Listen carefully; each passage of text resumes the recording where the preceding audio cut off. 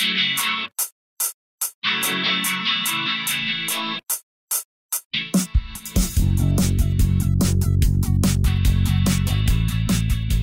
everybody, welcome to the iFreak Show. Today on our panel we have Michael Holt. How's it going, everyone? And this is James Zuber. I'm calling in from Minneapolis, Minnesota. We have a guest today. Please welcome Paul Samuels. Hey.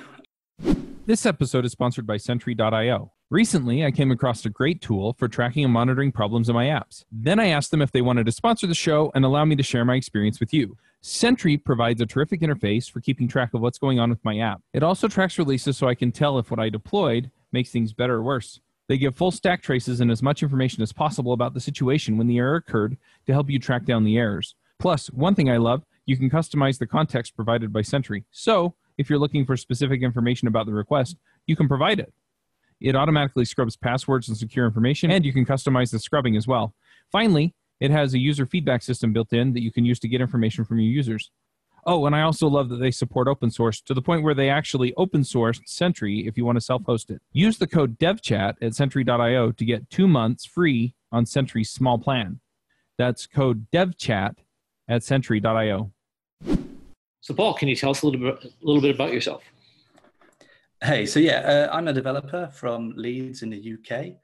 It's a bit of a time difference from you guys, but I've been doing iOS for around 9 years now.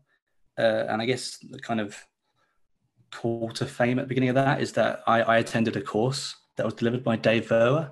So it was a very intense 5-day course, but I came out of it at the end with my head throbbing. But yeah, it's kind of set me up for the next 9 years, really. So that's a little bit about me. Okay, so you took a course with Dave and you came out an expert iOS programmer. That's pretty impressive. Definitely not an expert at the end of it, but it definitely set me up. But cool. We brought you on the show to talk about a blog post that you wrote about tying things together. Can you tell us a little bit about that? Sure. So there's literally nothing new here. It's not a new idea, but it's essentially a blog post that kind of goes through the process of how you'd write some code that you could reuse across an iOS application, a website, and potentially a command line interface. It's looking at just how we would modularize code, and it really gives you quite a lot of kind of abilities for taking things to the next level. If you can get your code to run in all those different environments, then it really opens up a load of potential around all kinds of tooling that you can build. So that's kind of the post that I wrote, and it was really kind of tying together a few of my previous posts around, reusing code from an iOS application in a command line interface, just the general idea of we should be writing command line interface tools if it kind of makes sense, because sometimes you don't want to go write a full blown app just to test something. And yeah, just there's been a bit of a theme going on. So in my last kind of few blog posts, and this is the one that kind of brought them all together, really. Okay, that's pretty cool. So what are some of the takeaways from the blog post? So I guess the takeaways that the kind of a lot of the kind of new trends about everyone seems to be doing a lot of modularization these days. Swift Package Manager came along that enables packaging your stuff up a bit better. And now that we've got kind of the ability to deploy to Linux, you can really, your code becomes a lot more portable, and you can start to realize some really cool tooling, actually. So some kind of examples that come up with are the company where I've just left. They had a back-end team. So that was divorced from the client teams, and the back-end team had multiple kind of clients and stakeholders. So they didn't necessarily have a contract that we could always depend on. So what was really good is that we could write our kind of production code that we use within our iOS application. And we had the potential now to put that code inside a container and give it to that team so that they can now put that in their CI pipelines. And that just kind of gives you the ability to start to automate the whole process so that actually the kind of upstream team wouldn't be allowed to deploy changes that would break the client. And that's just one of the kind of many use cases that we didn't quite get there in that team because there wasn't necessarily enough buy-in from kind of management, but it's definitely would have been a really nice use case. And it was almost across the line. It just needed buy-in from the kind of upstream team to integrate those kind of components. Okay, let's step back a little bit and talk about some of the terms that you threw out there that some of our readers may not be familiar with. So you're writing a client app, which is like an iOS app, Mac app, something like that. You talked about a contract. What is the contract? Okay, so when we're getting data from our kind of backend CMS or data feed, the contract there would be that they kind of assure that they will return the data in a structure and a format that the client understands. So imagine they're returning JSON. The client app is going to expect certain keys to be present in the right places for it to actually be able to interpret that data. So the kind of issue is because these teams are separate, there's every chance that the backend team could make a change where they remove a key that the client depends on.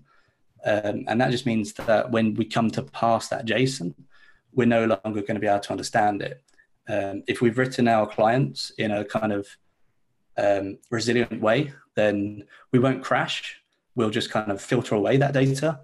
But those are the kind of issues that I think are probably slightly more dangerous for us, because if you get a crash and you've got some kind of crash monitoring in, you're going to get a nice red flag that something's gone wrong. But if you're creating a resilient app and you're kind of filtering out those bad data entries, unless you're logging that anywhere, then you're going to end up, just the app will work, but you're not surfacing the data. So a concrete example of that is, imagine we're running a shop and there's 10 items in our shopping list, but if 2 of those are not formed correctly, so imagine they didn't have a price, the app will not render those two items, but it won't crash. So the app will look like it's working and the end user will probably think it's still working, but actually there's two items that are not being rendered there. So it's kind of how do we kind of escalate some of those issues? Okay, that makes a lot of sense. I think especially if you're working with a different team, like they could just change their stuff and your stuff breaks because, like, hey, we need a price to display this and it's not there. So how does the stuff that you put in place fix that problem? So it depends on what level you kind of deploy it. So if you could get your so there's kind of proactive and there's kind of reactive style of doing this. So the reactive one is probably the simplest. We can deploy our code into I don't know, some kind of cron job or something that will just scrape the web service and just continually check that it can parse the data down. And if it can't, then it would maybe ping off an email to someone to say we're unable to parse this data now. But then the proactive monitoring would be, or the proactive approach would be, if we can get this component, the kind of production code put inside the upstream team's continuous integration pipeline, then we can make their builds fail if they're going to break downstream clients, if that makes sense. Okay, so you're in a company, you've got a different team that handles the services, and you're actually creating code that's going to be part of their CI pipeline. And you're going to say, hey, this is what we need from your service. This is the contract. If this breaks, we can't use it. And you're actually putting it in their CI pipeline. So it breaks their build if they break something. Yeah, so that's definitely, so that's one way of doing it. Another way, you could be slightly less active and they could call out to your tool and they could just flag. So it may not prevent them from actually building. And then obviously these are problems you don't really want to have, but this is often where you end up with in bigger companies. In an ideal world, you'd literally be sat on a desk opposite or next to the web team or the team providing these services, and you'd be able to just have the conversation in the first place. So this is kind of when stuff's broken down a little bit, and you're trying to salvage what you can, I guess. No, that makes sense. If you're working with a small team, like you might be working right next to the back end engineer. But in a bigger team, like the other team could be literally anywhere in the world. So you don't really have day-to-day contact. They might be asleep. They might be in a completely different time zone than you. With the thoughts that you've written about in your blog post, how can we organize our code so we can build tools like this? So I think the kind of most obvious things for client developers is to not import kind of UI kit is probably the biggest thing. It's keeping our imports minimal. So as soon as you import something like UI kit, that means you can't deploy it to Linux anymore. And that's really helpful if you want to build some of these toolings that you can deploy anywhere. So it's really keeping an eye on what you're importing. If it's available through Swift Package Manager, then you're probably okay. And then I guess it's just it's using modules to create the proper boundaries, I guess. So you shouldn't be aiming to have nice layers of code that aren't just big balls of mud, really.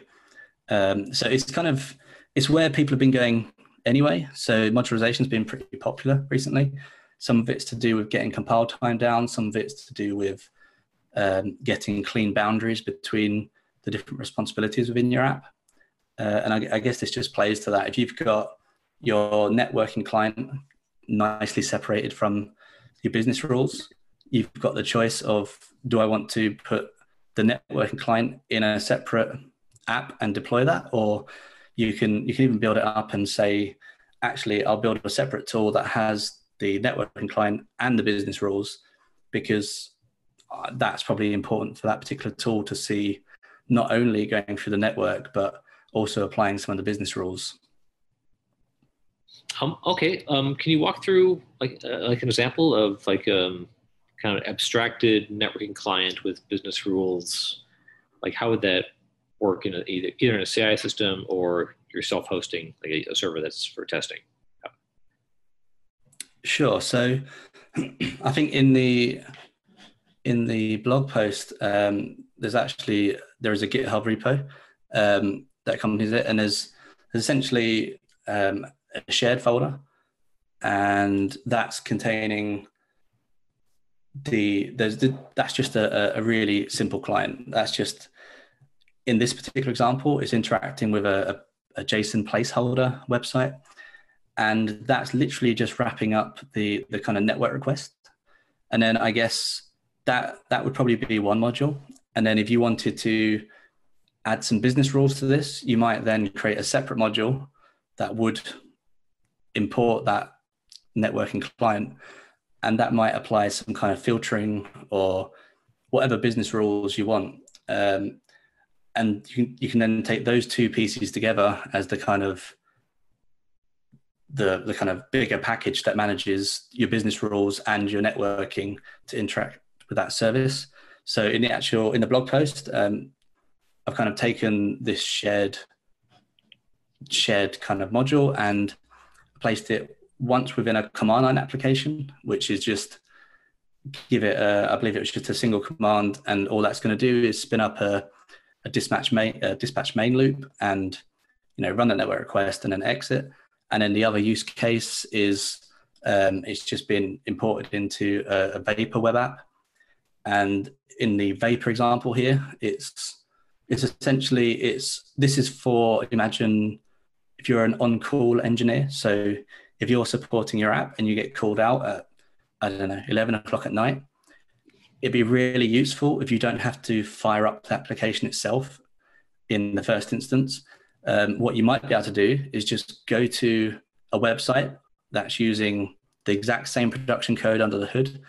And in the example, what it actually shows you is on the left, it shows you the raw JSON. And on the right-hand side, it shows you the kind of parsed JSON. And you can see what the application understood and what it didn't. And then above both of those, it's kind of showing the errors that were actually raised during the JSON decoder process. So if you as an on-call engineer, without actually firing up the app, logging in, trying to reproduce stuff, you can just navigate to a website and then get, some useful diagnostic information about, this didn't pass this information because it's missing this particular key. So these are all kind of things that I imagine would be super useful if you're ever getting called out at 11 o'clock at night. So that's kind of a high level run through of how you'd modularize it to get this kind of multiple use case.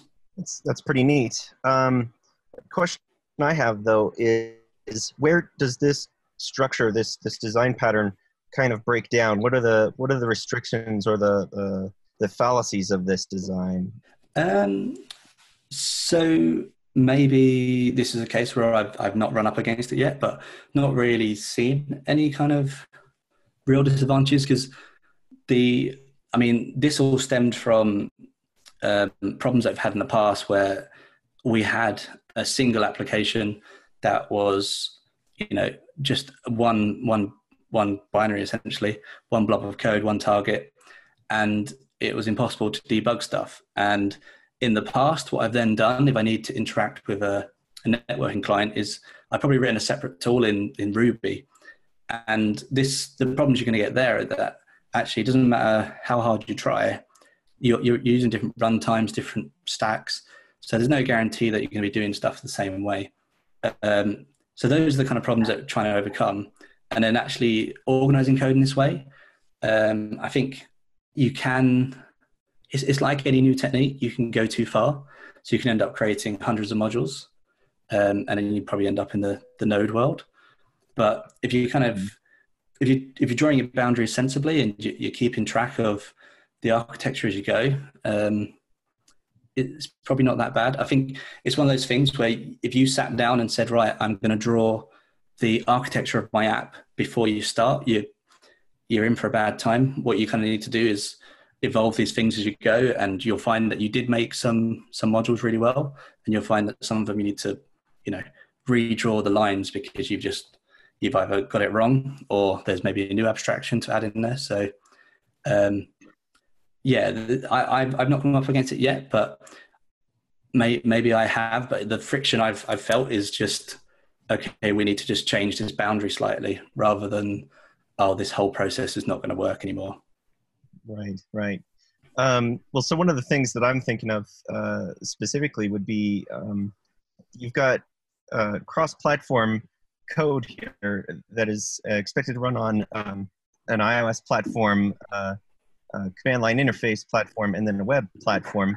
And the web platform, in my mind, is like an always connected, always online platform, whereas a command line interface or even an app has the potential for being offline, and could possibly break down this structure.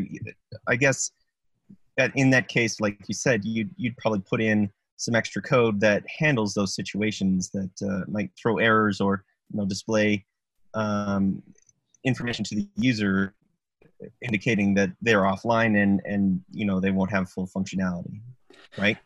Yeah, so I guess it depends on the use case. So the kind of the things I have been using this for at the moment, for kind of for putting things in CI pipelines or monitoring or this kind of on-call support tooling, these have all really been acting as just proxies.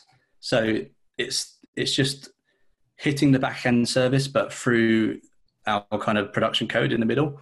So that inevitably can be quite stateless as well. So in the example, I've done a kind of Vapor web app, but there's nothing inherently stateful about that. There's no database or any caching. It's literally just calling out. And yeah, in some cases, you're going to want some state, and maybe that's where this would break down. But I guess in the use cases I've had so far, where we're essentially just acting as a proxy, this has all been fine to kind of remain stateless and just always execute those network requests as a kind of a one-off deal, I guess. Okay, that makes a lot of sense. So I'm trying to envision how, like, I'm going to write my network client, with maybe some business rules. So if I'm writing my client, there's going to be three things that are using it. We got the iOS app. We've got a command line tool that someone can just come in and write command line tools for a test, and we've also got the Vapor, a Vapor app, a web app. How do we write code that will work for all three of those platforms? Yeah. So the way in my example is I've essentially I've gone for network requests that have a kind of a closure callback. So that's a fairly natural pattern on iOS itself to just have a closure off the end of a network request. And then in a command line interface, that means because it's asynchronous, you just need to spin up a kind of a run loop. So at the bottom of my kind of main file, I'm calling dispatch main. And then when I get to the end of my network request or going through the asynchronous business rules, whenever I've finished that process, I just call exit with, either exit failure or exit success.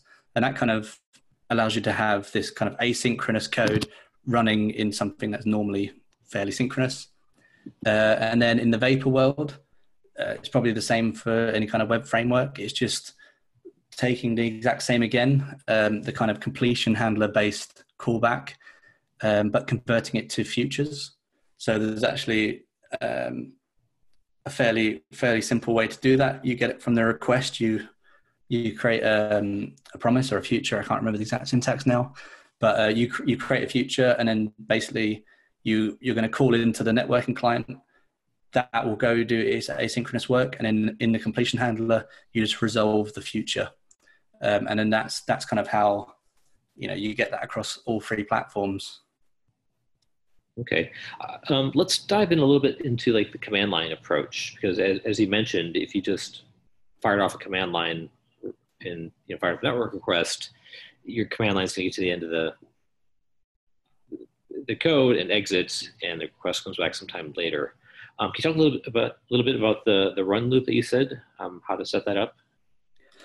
Sure. So I think in the actual example project I've got, essentially all I'm doing is I'm making a copy of my networking client and then performing the request I want, which is just fetching any data, I guess. But at the very end of my main.swift file, I just call the kind of top level function dispatch main. And that's what will kind of kick things off. I believe that's the function that gets called when you call the UI kit main. I think that's the thing that's kicking off the run loops, etc. I'm probably completely wrong on that, but yeah. And then to basically, so that's now you've got the command line basically sitting there waiting for you to actually do something. And then when your network request finishes and comes back, that's when in the kind of completion handler, I just call exit and then give it some kind of exit status. And there's a couple of constants, one for exit success and one for exit failure. So that's kind of how you get in your kind of synchronous command line interface to execute asynchronous code for you. Okay. Another problem I ran into while hacking on like command line stuff is like I would write a command line, some stuff. It worked great on Mac. I ran on Linux and it was missing something. How do you avoid code that's not going to run, that's not implemented yet in Linux? So this one's a little bit more painful. This is where you just kind of, if you can get some kind of, if it's an open source project, then most kind of CI vendors will potentially give you some free resource. So you can, at that point, you could just be, kicking off some kind of continuous integration process that will run it on Linux. Other than that, I think it's the kind of same thing I try and do for most kind of projects is I make it as simple as possible to run the different environments. So for this, for example, I might create like a .serve or just a little helper, which would essentially, Dockerize the app, and while it's doing the Dockerization, it will kind of pull in all the dependencies it needs and then start to build it, and then it will probably fail at that point. So I don't know if there's a foolproof way of doing it, but just trying to get it to run as often as you possibly can in an automated fashion is probably going to get your most bang for your buck there. Okay, this sounds like a good justification to write unit tests for all this code, because it's going to get exercised every time you deploy on Linux. Yeah, I can support that. Yeah, certainly. I think the beauty with these things, with modularization, if you're getting the boundaries right, then you should be able to get some pretty nicely unit testable code. Keeping in mind that we're immediately saying we're trying to avoid importing UI kit or any kind of UI. That means some of the kind of obvious excuses of it's really hard to test UI stuff goes away. And it means that you can actually focus on if this is all kind of just model level code or controller code, we should be able to kind of get our dependency injection straight and make this stuff fairly testable. So that's kind of this. I think this is where I enjoy a lot of this kind of more frameworky type code, because it is a lot easier to test than some of the UI based code. Yeah, I can attest to that, and I found that in my own solutions as well. That breaking things up, modularizing, and encapsulating does make things a lot more testable.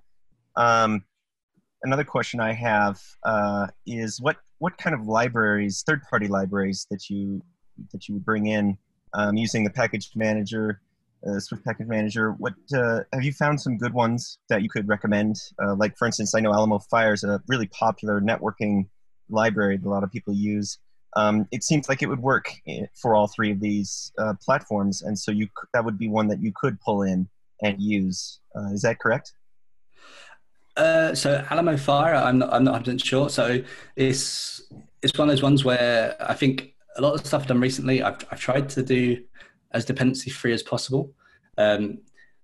Not because I like to reinvent the wheel, but just because the kind of core frameworks have been getting better all the time. So Alamo Fire, for example, I think I'd probably just jump straight to URL session these days. But then there are some of the libraries that I do like when I was looking at the Vapor side of things, I'm not particularly fond of the kind of templating libraries. So immediately, because I don't do web enough, I just kept hitting issues, and you'd only find out about it when you're hitting refresh in the browser, which is cool that you can do that. You can just refresh in the browser and it's kind of executing your template. But I kind of want to be more compile time safety. So that's where I think I've started looking into stuff like the point free library for HTML.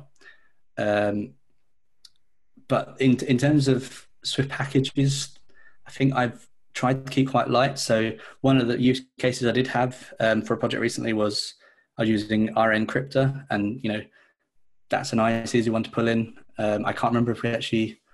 I can't remember if I actually tried that on Linux. I don't think it would.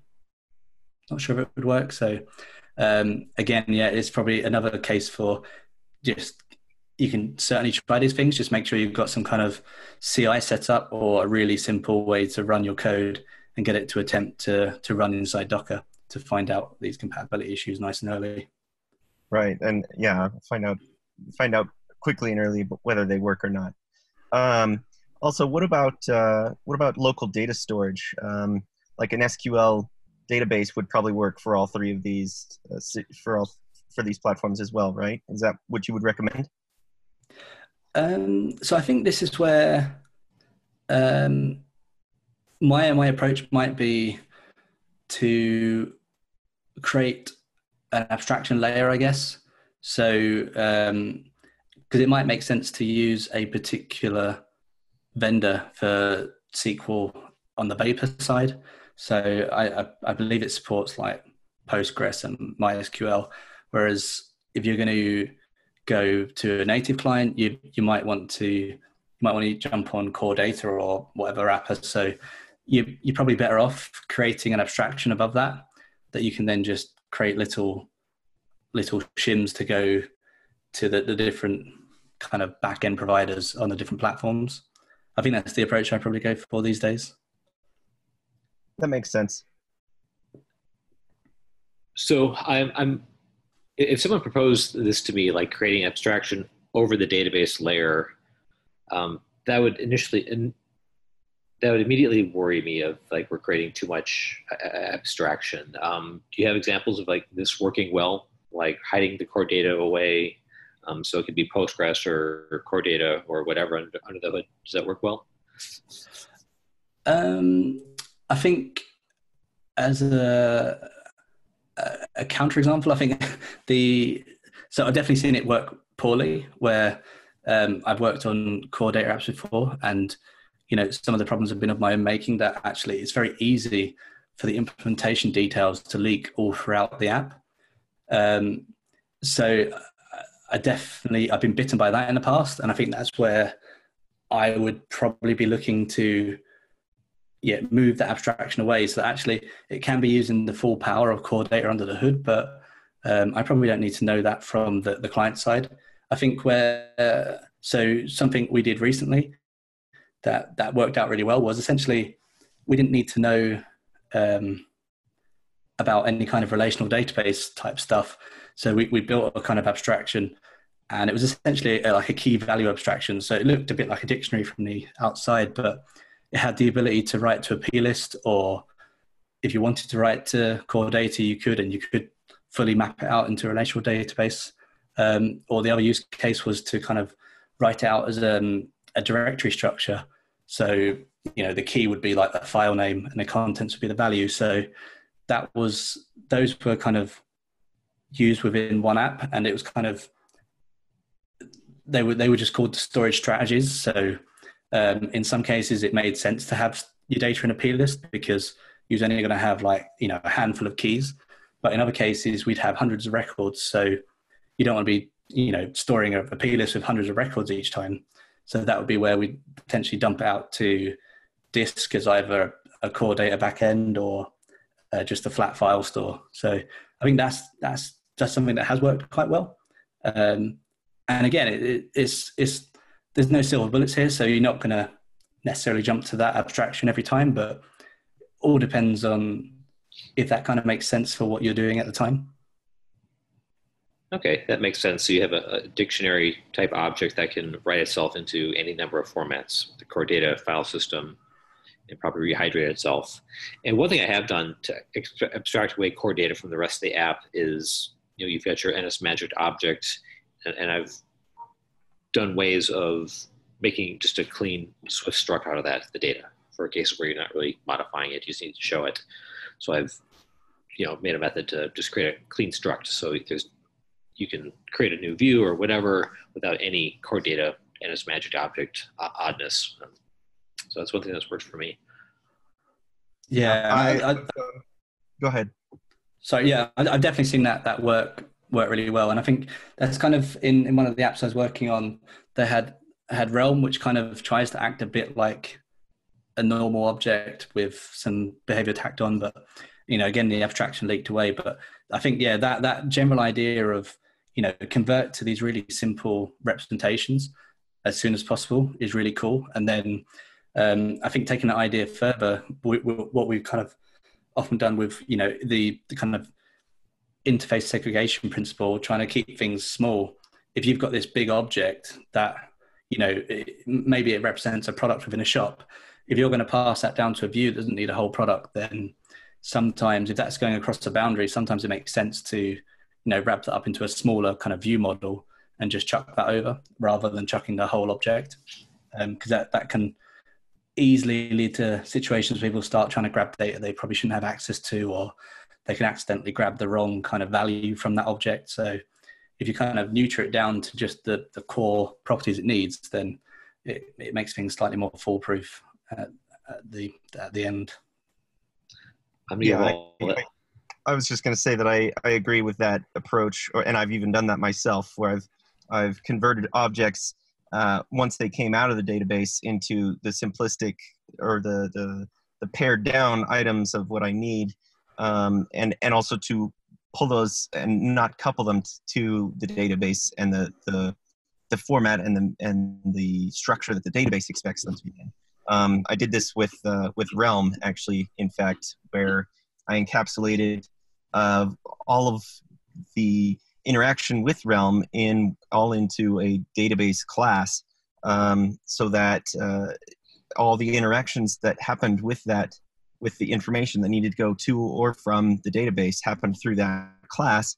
And so it was all encapsulated. So if some point in the future we no longer wanted to use Realm, it was just a matter of changing that one class, rewriting that one class, my database class, so that all the information coming to and from could still use that class, but under the hood it was rewritten to use a different database other than Realm, and it could be swapped out for core data or any of those other solutions that you choose.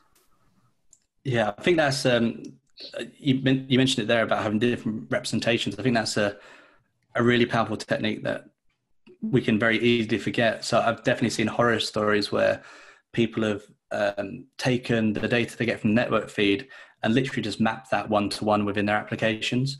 And then these monolithic data objects that were probably designed to be served on a website somewhere are now floating around about a whole kind of application. Whereas what we've done on different apps that's worked really well is we take the kind of the data from the network and we literally just map it into our own representation that we're going to use throughout the whole app, almost creating our own kind of foundation types.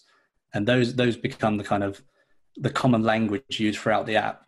And then that means that if the back end changes, all we need to do now is just, get the feed from a new back end, map it to this common representation that we kind of agreed on. And yeah, I think that's a really powerful technique to just say our actual app is not dependent on the back end or on a database. Those are just ways of storing data. Throughout the rest of the app, we'll work with much simpler representations.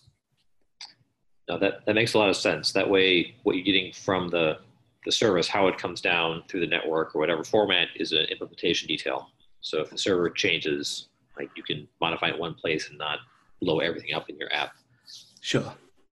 So I feel a pick coming on, based on what we've been talking. But is there anything that we should cover anything else we want to cover before we get to the picks? Nothing from me. Okay. Any last questions? Sounds like a resounding silence. So, yeah, let's get to the picks.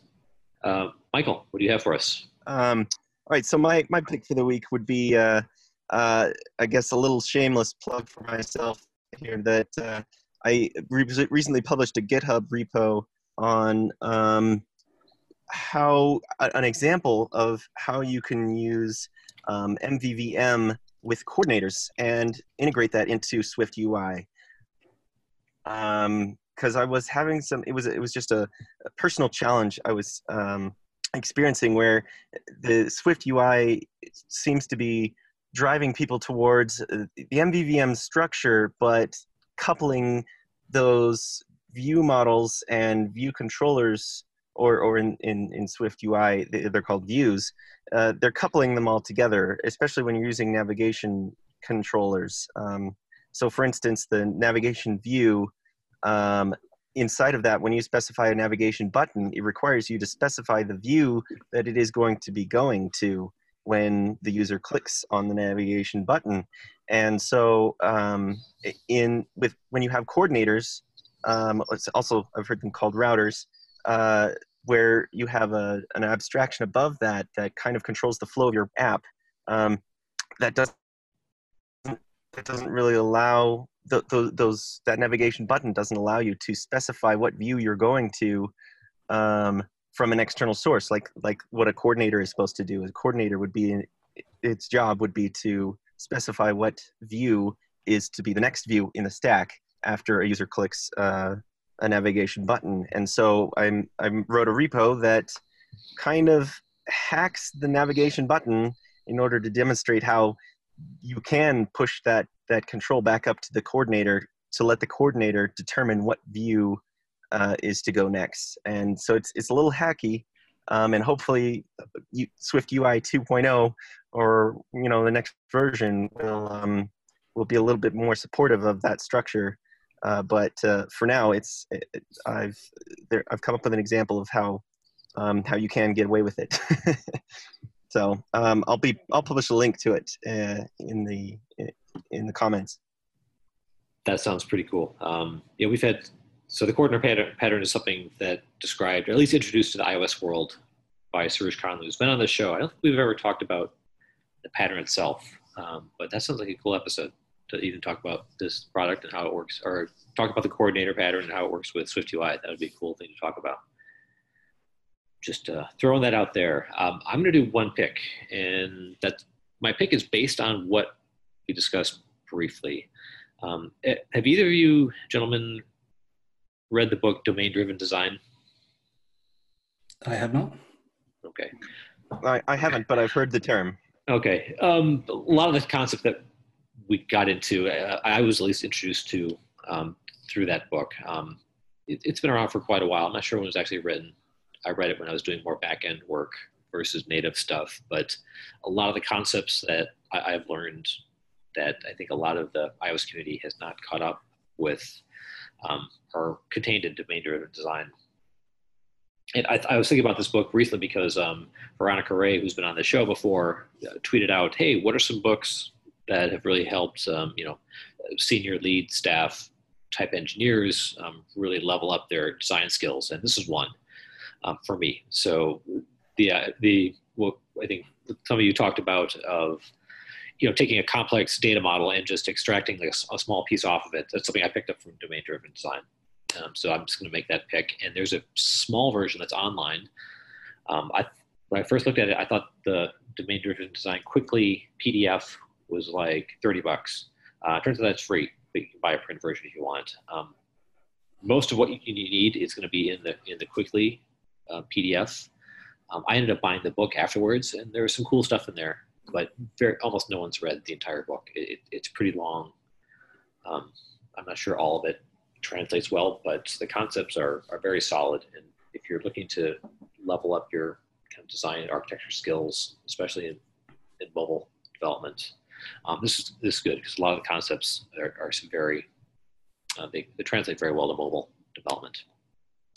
So domain-driven design is my pick, and we'll drop these in the show notes so you can look them up. Our readers, our listeners can look them up. Paul, do you have a pick for us? I'm feeling under pressure there because those are two very good picks. So I guess my pick is it's a 2012 talk by Gary Bernhardt called Boundaries.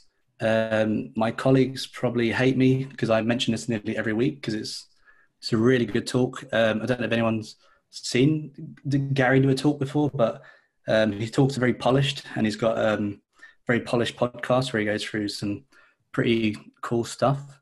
And this Boundaries talk is kind of it's about building these kind of modular units around the idea of a functional core imperative shell.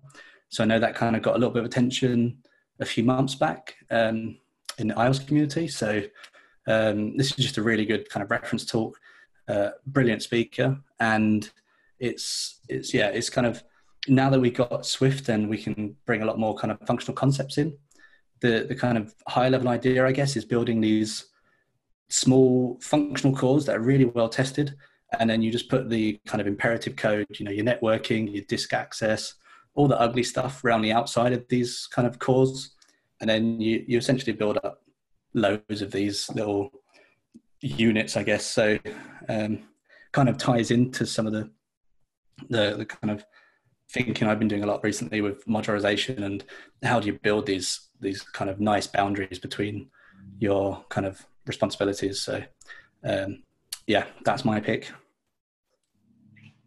Okay, very cool. I believe I've seen that talk. I haven't heard much talk about it in the mobile community, so it's cool to hear some